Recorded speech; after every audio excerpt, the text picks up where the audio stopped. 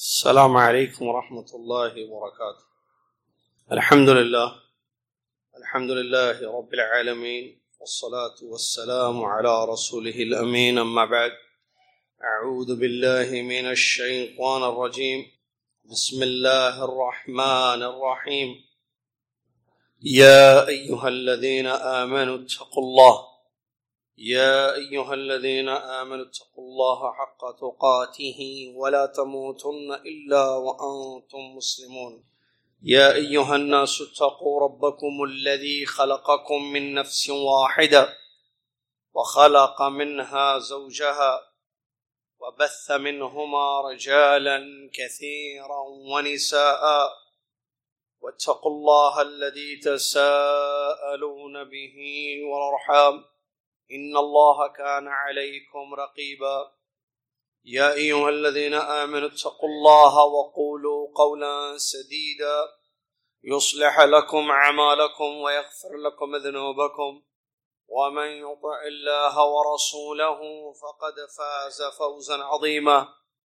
قال الله سبحانه وتعالى: ولو يؤاخذ الله الناس بما كسبوا ما ترك على ظهرها من دابة ولكن يؤخرهم إلى أجل مسمى.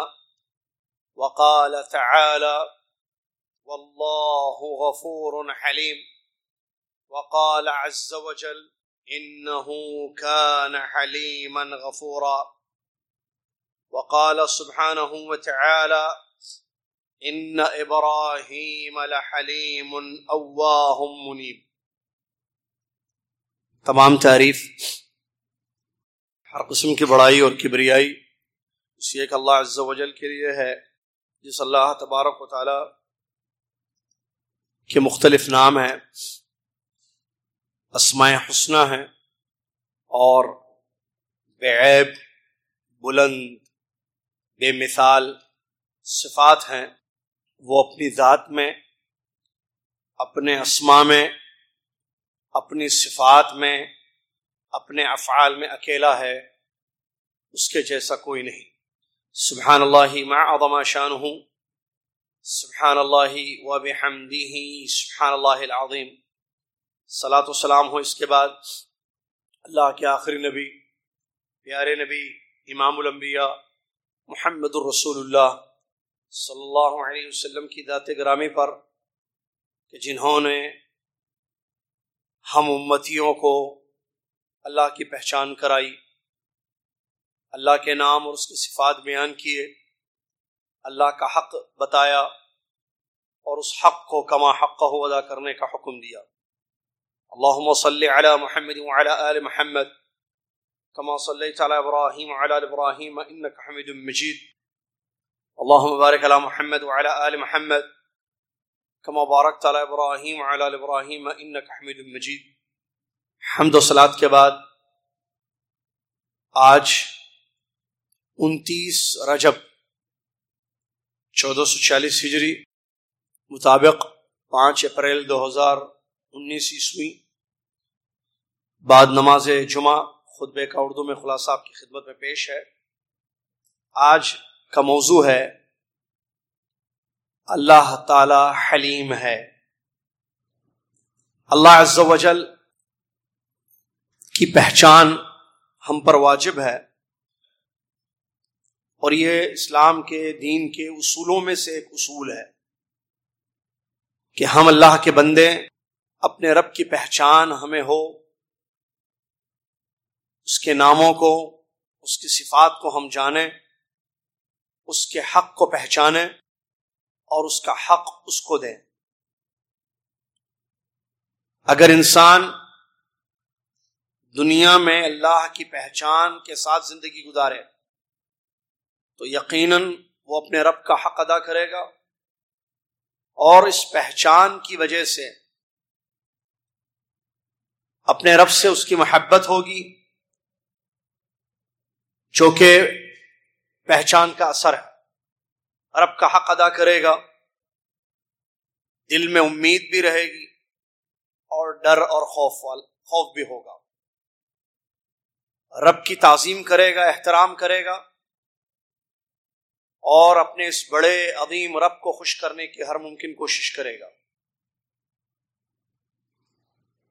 یہی نہیں بلکہ رب کی پہچان کا ایک بڑا فائدہ یہ بھی ہے کہ قبر کے سوالات کے جوابات آسانی سے وہ دے گا، کیونکہ قبر میں پہلا سوال جو اس سے کیا جائے گا وہ رب ہی کے بارے میں ہوگا۔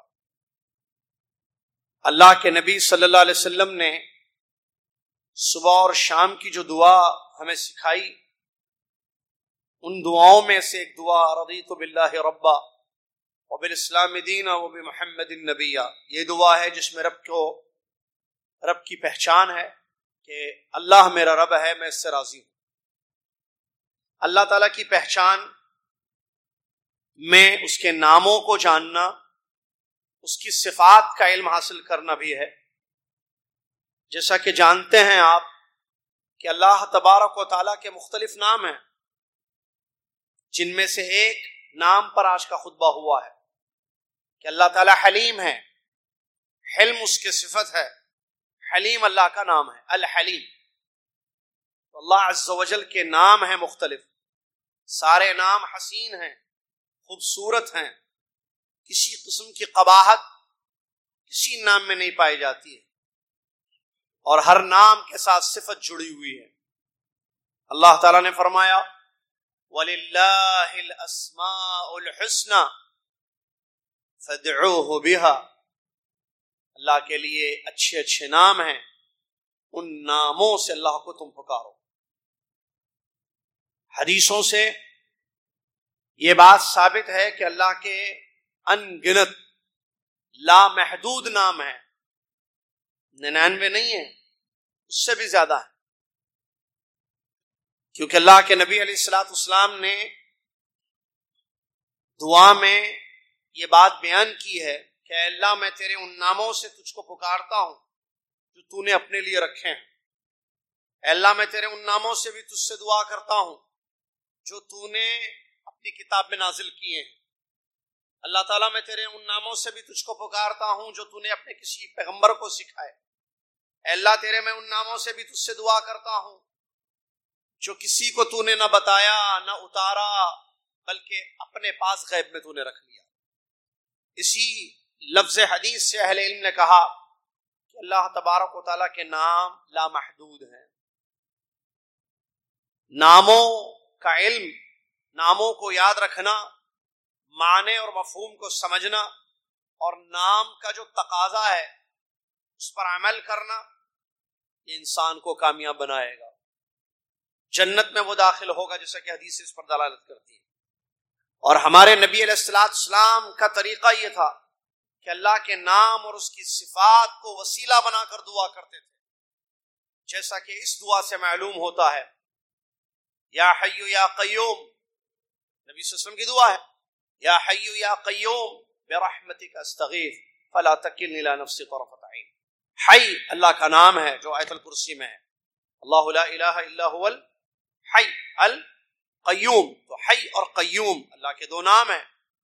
نبی علیہ الصلوۃ والسلام نے اس دعا میں ان ناموں کا وسیلہ لیا، یا حی یا قیوم برحمتک، رحمت اللہ کی صفت ہے جو الرحمن الرحیم میں ہے، برحمتک استغیث، یہ ناموں کا وسیلہ، ناموں سے اللہ کو پکارنا۔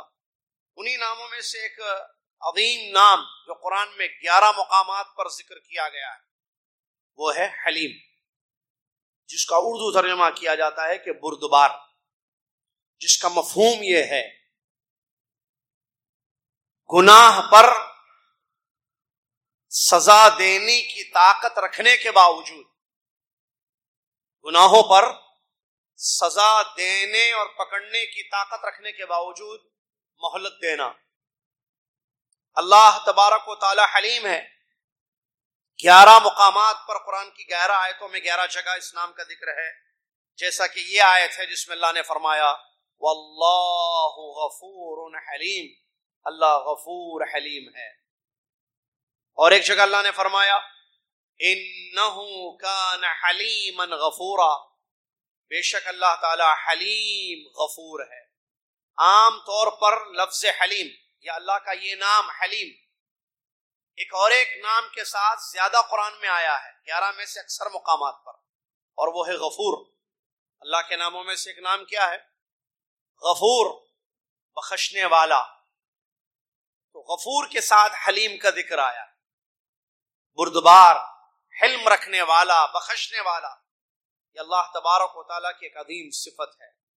جب انسان کو یہ معلوم ہو کہ اس کا رب غفور ہے، اس کا رب حلیم ہے، تو اس کے دل میں بخشش کی امید بڑھ جائے گی، شرم آئے گی زندگی میں، حیا ہوگی کہ میں گناہ کیسے کروں، میں کیسے اللہ کی نافرمانیاں کروں۔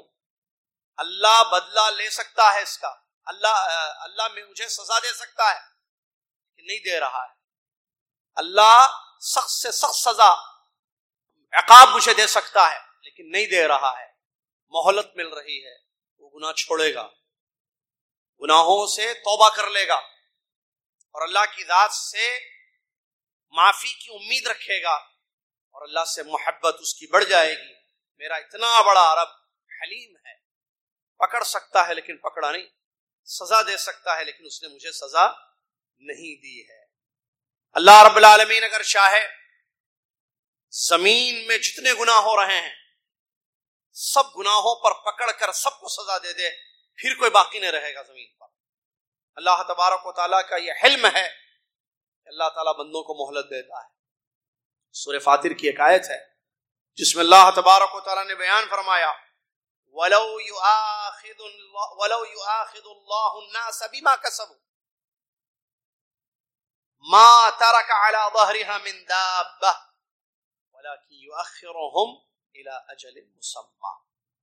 اگر اللہ لوگوں کو ان کے کیے پر پکڑنا چاہے، وَلَوْ يُؤَاخِذُ اللَّهُ النَّاسَ بِمَا كَسَبُوا، لوگ جتنے گناہ کر رہے ہیں، معاصی ہو رہے ہیں، نافرمانیاں ہو رہی ہیں، اگر اللہ ان کا مواخذہ کرنا چاہے، اللہ پکڑنا چاہے، تو ما ترک علی ظہرہا من دابہ، زمین پر کوئی رینگنے والا انسان یا جانور باقی نہیں رہ جائے، مطلب زمین پر کوئی بشر، کوئی انسان باقی نہیں رہے گا، پھر سب کو اللہ پکڑ لے گا۔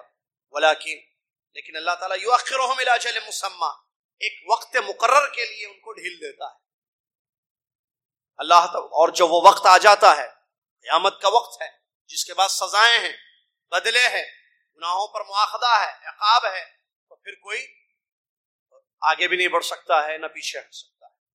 اللہ تعالیٰ نے فرمایا فَإِذَا جَاءَ أَجَلُهُمْ لَا يَسْتَأْخِرُونَ سَاعَةً وَلَا يَسْتَقْدِمُونَ، جب لوگوں کا وقت آ جائے گا تو نہ ایک گھڑی آگے بڑھیں گے، نہ ایک گھڑی پیچھے ہٹیں گے، نہ ایک گھڑی وہ آگے بڑھیں گے۔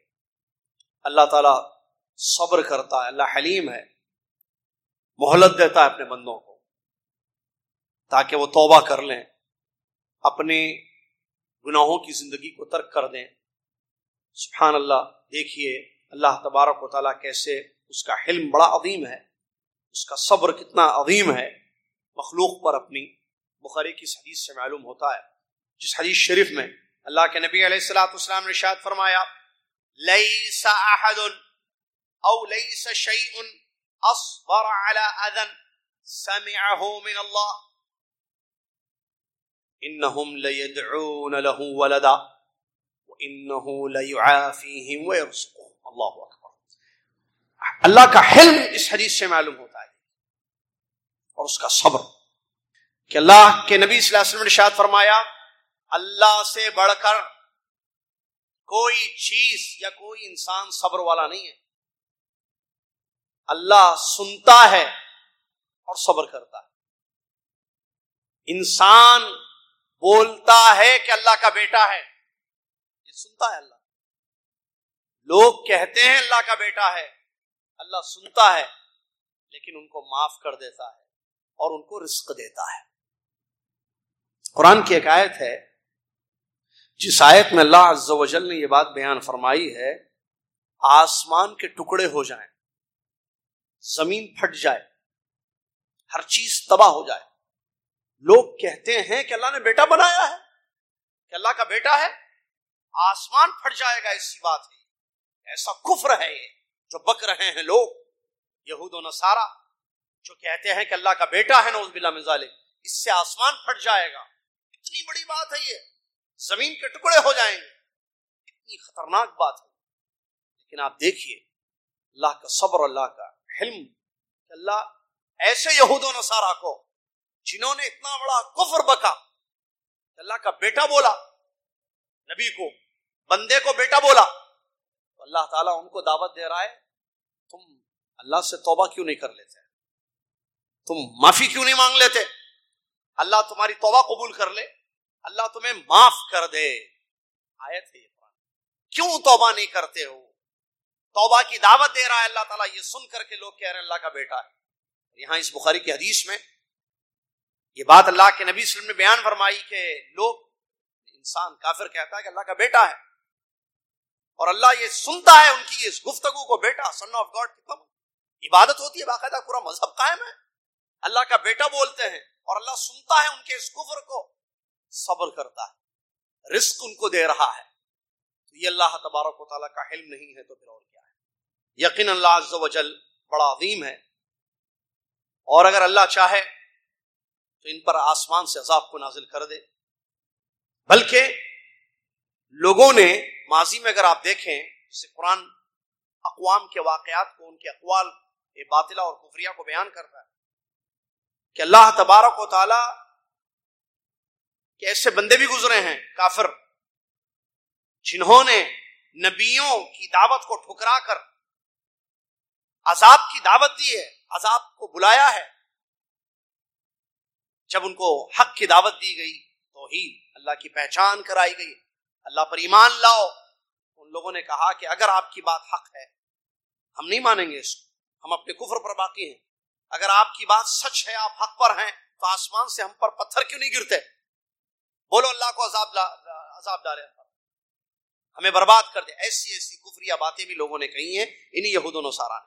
وَإِذْ قَالُوا اللَّهُمَّ إِنْ كَانَ هَذَا هُوَ الْحَقُّ مِنْ عِنْدِكَ فَأَمْطِرْ عَلَيْنَا حِجَارَةً مِنَ السَّمَاءِ أَوْ ائْتِنَا بِعَذَابٍ أَلِيمٍ۔ نبیوں سے تو کہا گیا، اللہ سے بھی یہ بات کہی گئی۔ دیکھیے اس آیت میں کہ وَإِذْ قَالُوا، جب لوگوں نے کہا اللہم، اے اللہ، إِنْ كَانَ هَذَا هُوَ الْحَقُّ، اگر یہی حق ہے۔ دیکھیے کیا کہہ رہے ہیں، سنیے کتنی خطرناک بات ہے۔ پھر بھی اللہ کا حلم دیکھیے، اللہ کا صبر دیکھیے، اس کے بندے اللہ کے اللہ سے کہہ رہے ہیں، اے اللہ، اگر یہ توحید، یہ ایمان لانا، یہ حق ہے اگر تیری طرف سے، تو ہم پر آسمان سے پتھروں کی بارش کر، او ائتنا بعذاب علیم، یا دردناک عذاب دے دے ہم کو۔ ایسی ایسی باتیں کہیں کافروں نے، مشرکوں نے۔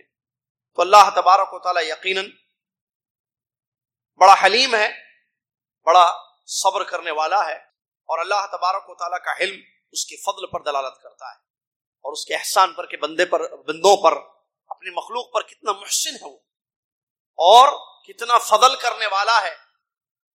طاقت رکھنے کے باوجود بھی انہیں سزائیں نہیں دیتا ہے، مہلت دیتا ہے، اور جب مہلت ختم ہو جاتی ہے، وقت آ جاتا ہے عذاب کا، تو اسی صورت میں پھر اپنے عذاب میں ان کو لپیٹ لیتا ہے، فوری عذاب نہیں دیتا ان کو، مہلت۔ آپ دیکھیں جتنی اقوام ہیں جن پر اللہ کا عذاب آخر میں آیا، کتنی مہلت ان کو ملی، کتنا سمجھایا گیا، کتنی دعوت دی گئی، چھوڑ دو کفر کو، معاصی اچھی چیز نہیں ہے، اللہ کو غصہ مت دلاؤ، اللہ کو ناراض مت کرو، اللہ کا حق غیر کو مت دو، شرک مت کرو، کفر مت کرو، اللہ سے ڈرو۔ بار بار ان کو دعوت دی گئی، بار بار ان کو سمجھایا گیا۔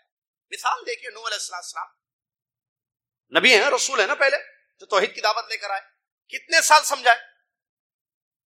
جی قرآن سے ثابت جو ہے 950 سال۔ اور کیسے کیسے سمجھائے؟ رات میں، دن میں، اکیلے میں، اجتماعی، ہر لیلا و نہارا۔ قرآن میں انی دعوت قومی لیلا و نہارا، قرآن کی آیت ہے۔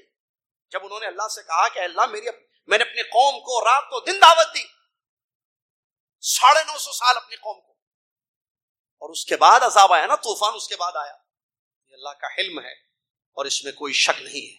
اللہ تعالیٰ فرماتا ہے فلما آسفونا انتقمنا منہم فاغرقناہم اجمعین، جب ان لوگوں نے ہمیں غصہ دلا دیا، اللہ کہتا ہے جب لوگوں نے غصہ دلا دیا تو ہم نے بدلہ لیا اور ہم نے سب کو ڈبو دیا۔ اور اللہ تعالیٰ فرماتا ہے كدأب آل فرعون والذین من قبلهم كذبوا بآیاتنا فأخذهم اللہ بذنوبهم واللہ شدید العقاب. جیسے آل فرعون تھے، فرعون اور اس کے لوگ اور اس سے پہلے کے لوگ جنہوں نے ہماری آیتوں کو جھٹلایا، سچ نہیں مانا، ایمان نہیں لایا، تکذیب کی. فأخذهم اللہ بذنوبهم، تو اللہ نے ان کے گناہوں پر ان کو پکڑ لیا. واللہ شدید العقاب، اور اللہ تعالیٰ سخت پکڑنے والا ہے. مومن کو اللہ کی صفت کا علم ہوگا تو اللہ تعالیٰ سے محبت بڑھے گی، اور مومن اپنے آپ کو گناہوں سے بچائے گا اور اللہ کے قریب ہوگا اور اللہ کی ذات سے قوی امید کرے گا. اللہ تعالیٰ نے یہ صفت اللہ کی ہے، صفت الحلم، اور اللہ حلیم ہے. اور ایک بات یاد رکھیں، اللہ کے جتنے نام ہیں اور جتنی صفات ہیں وہ مخلوق میں نہیں ہو سکتی. اللہ اپنے ہر نام میں مکمل ہے، اللہ اپنی ہر صفت میں مکمل ہے. اللہ کے ناموں کے جیسے کسی کے نام نہیں ہے. لیس کمثلہ شیء، اللہ کے مثل کوئی چیز نہیں ہے. اللہ کی صفت کی جیسی بھی کسی کی صفت نہیں. یہاں ایک نقطے کو یاد رکھیں، جیسی ذات ویسی صفات. اللہ کی ذات بے مثال ہے، اس کے ذات کے جیسی کوئی ذات ہے؟ بتائیے. اللہ کے ذات کے جیسی کوئی ذات ہے؟ نہیں ہے.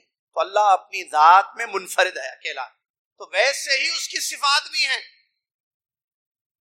اچھا، مخلوق ہم انسان ہیں، ہماری ایک ذات ہے یا نہیں ہے؟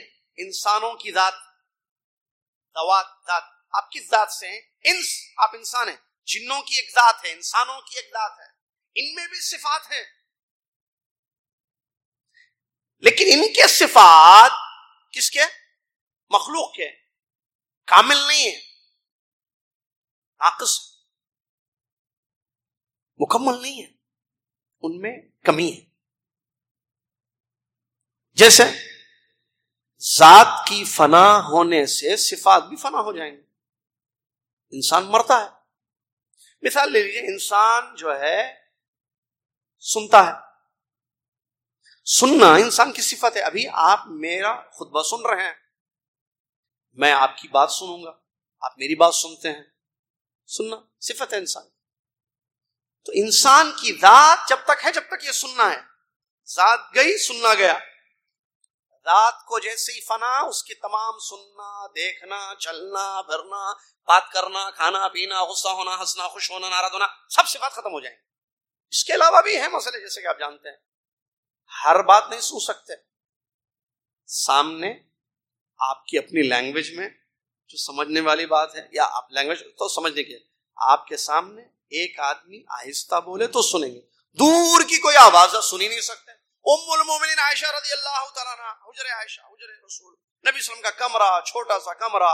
ایک عورت اپنے شوہر کی شکایت لے کر، جو سورہ مجادلہ کی آیت میں ہے، خولا رضی اللہ تعالیٰ عنہ اپنے ہسبینڈ کی شکایت لے کر نبی صلی اللہ علیہ وسلم کے پاس آئیں، اور نبی صلی اللہ علیہ وسلم سے اپنے شوہر کی شکایت کر رہی تھی. ام المومنین عائشہ رضی اللہ تعالیٰ عنہ کہتی، میں وہیں بیٹھی تھی لیکن آواز سنائی نہیں دے رہی تھی.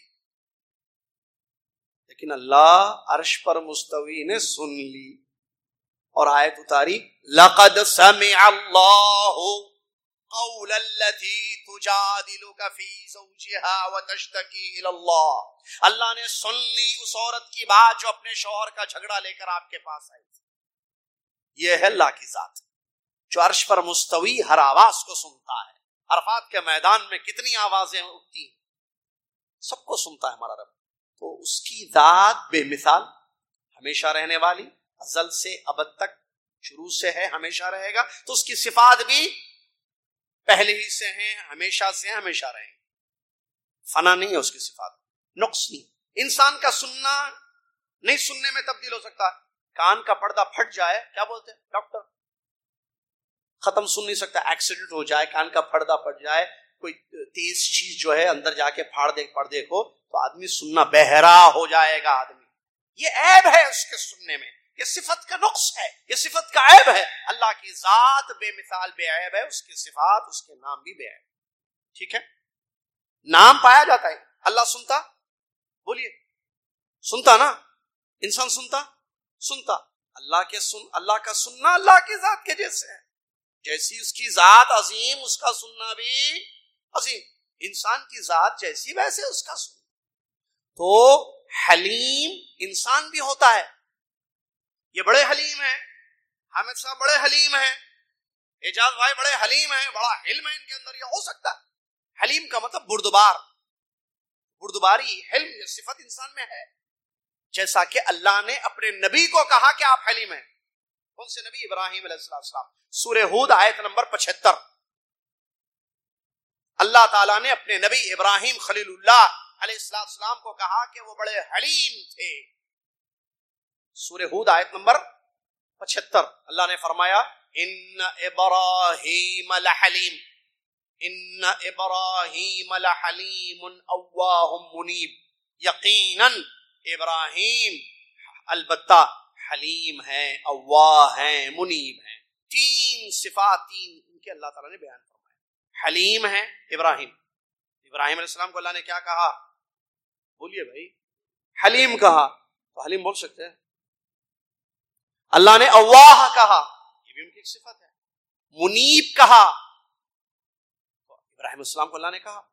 بلکہ ایک اور ایک آیت ہے جس میں اللہ نے کہا کہ ہم نے ابراہیم کو ایک حلیم بیٹا دیا. وہ کون ہے؟ اسماعیل. تو حلم صفت ہے. بلکہ ایک اور ایک حدیث ہے صحیح مسلم کی, اشج عبد القیس کو اللہ نے کہا, نبی صلی اللہ علیہ وسلم نے فرمایا, اشج عبد القیس کو نبی علیہ السلام نے فرمایا کہ تمہارے اندر دو خصلتیں ایسی ہیں جن کو اللہ بہت پسند کرتا ہے, اس کے رسول صلی اللہ علیہ وسلم بھی بہت ہیں, میں بہت پسند کرتا ہوں. اور وہ کیا ہے؟ حلم اور انات, بردباری اور صبر اور تحمل.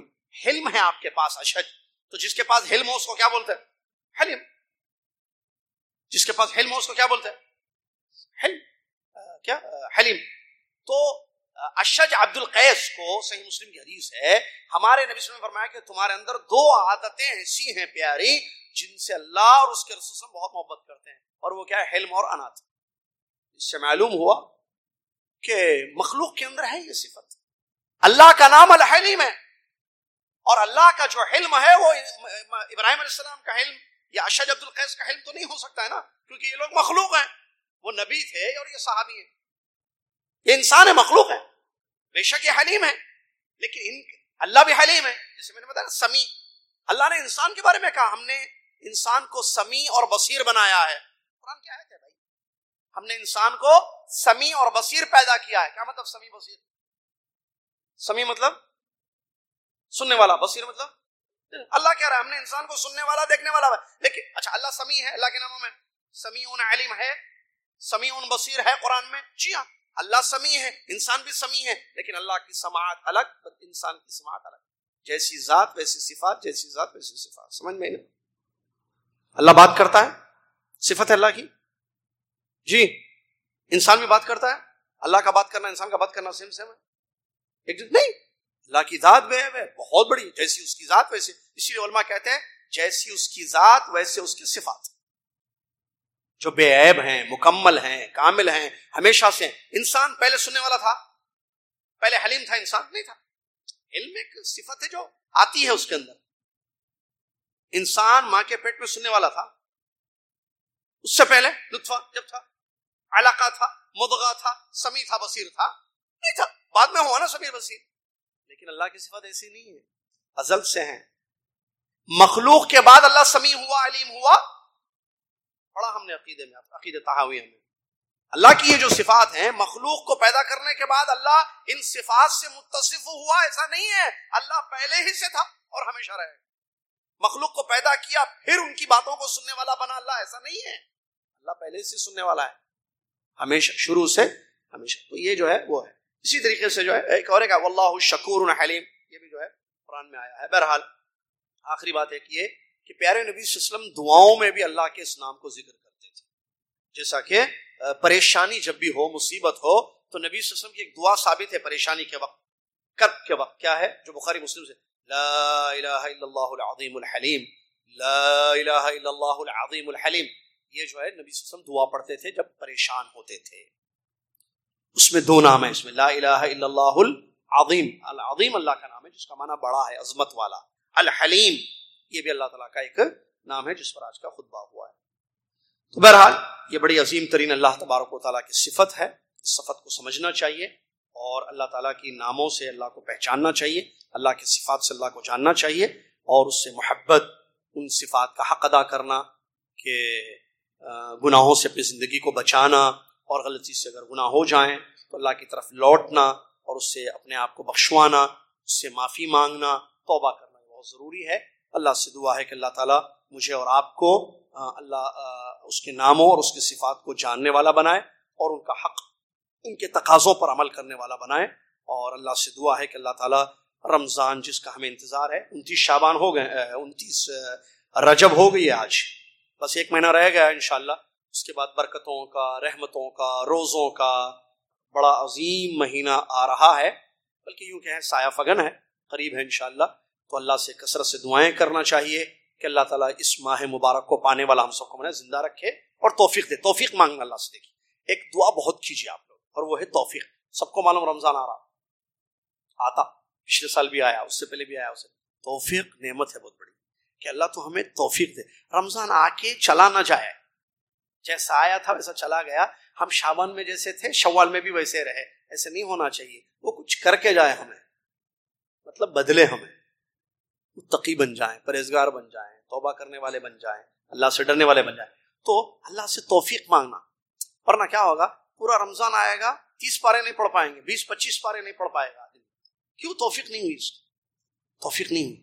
توفیق اللہ صحت اور ایمان اور اچھی حالت میں رمضان دے اور ہمیں نیک عمل کی توفیق اللہ ہمیں موفق بنا، کیونکہ اللہ توفیق نہیں دے گا تو پھر ختم، محروم ہے انسان، کچھ نہیں کرے گا۔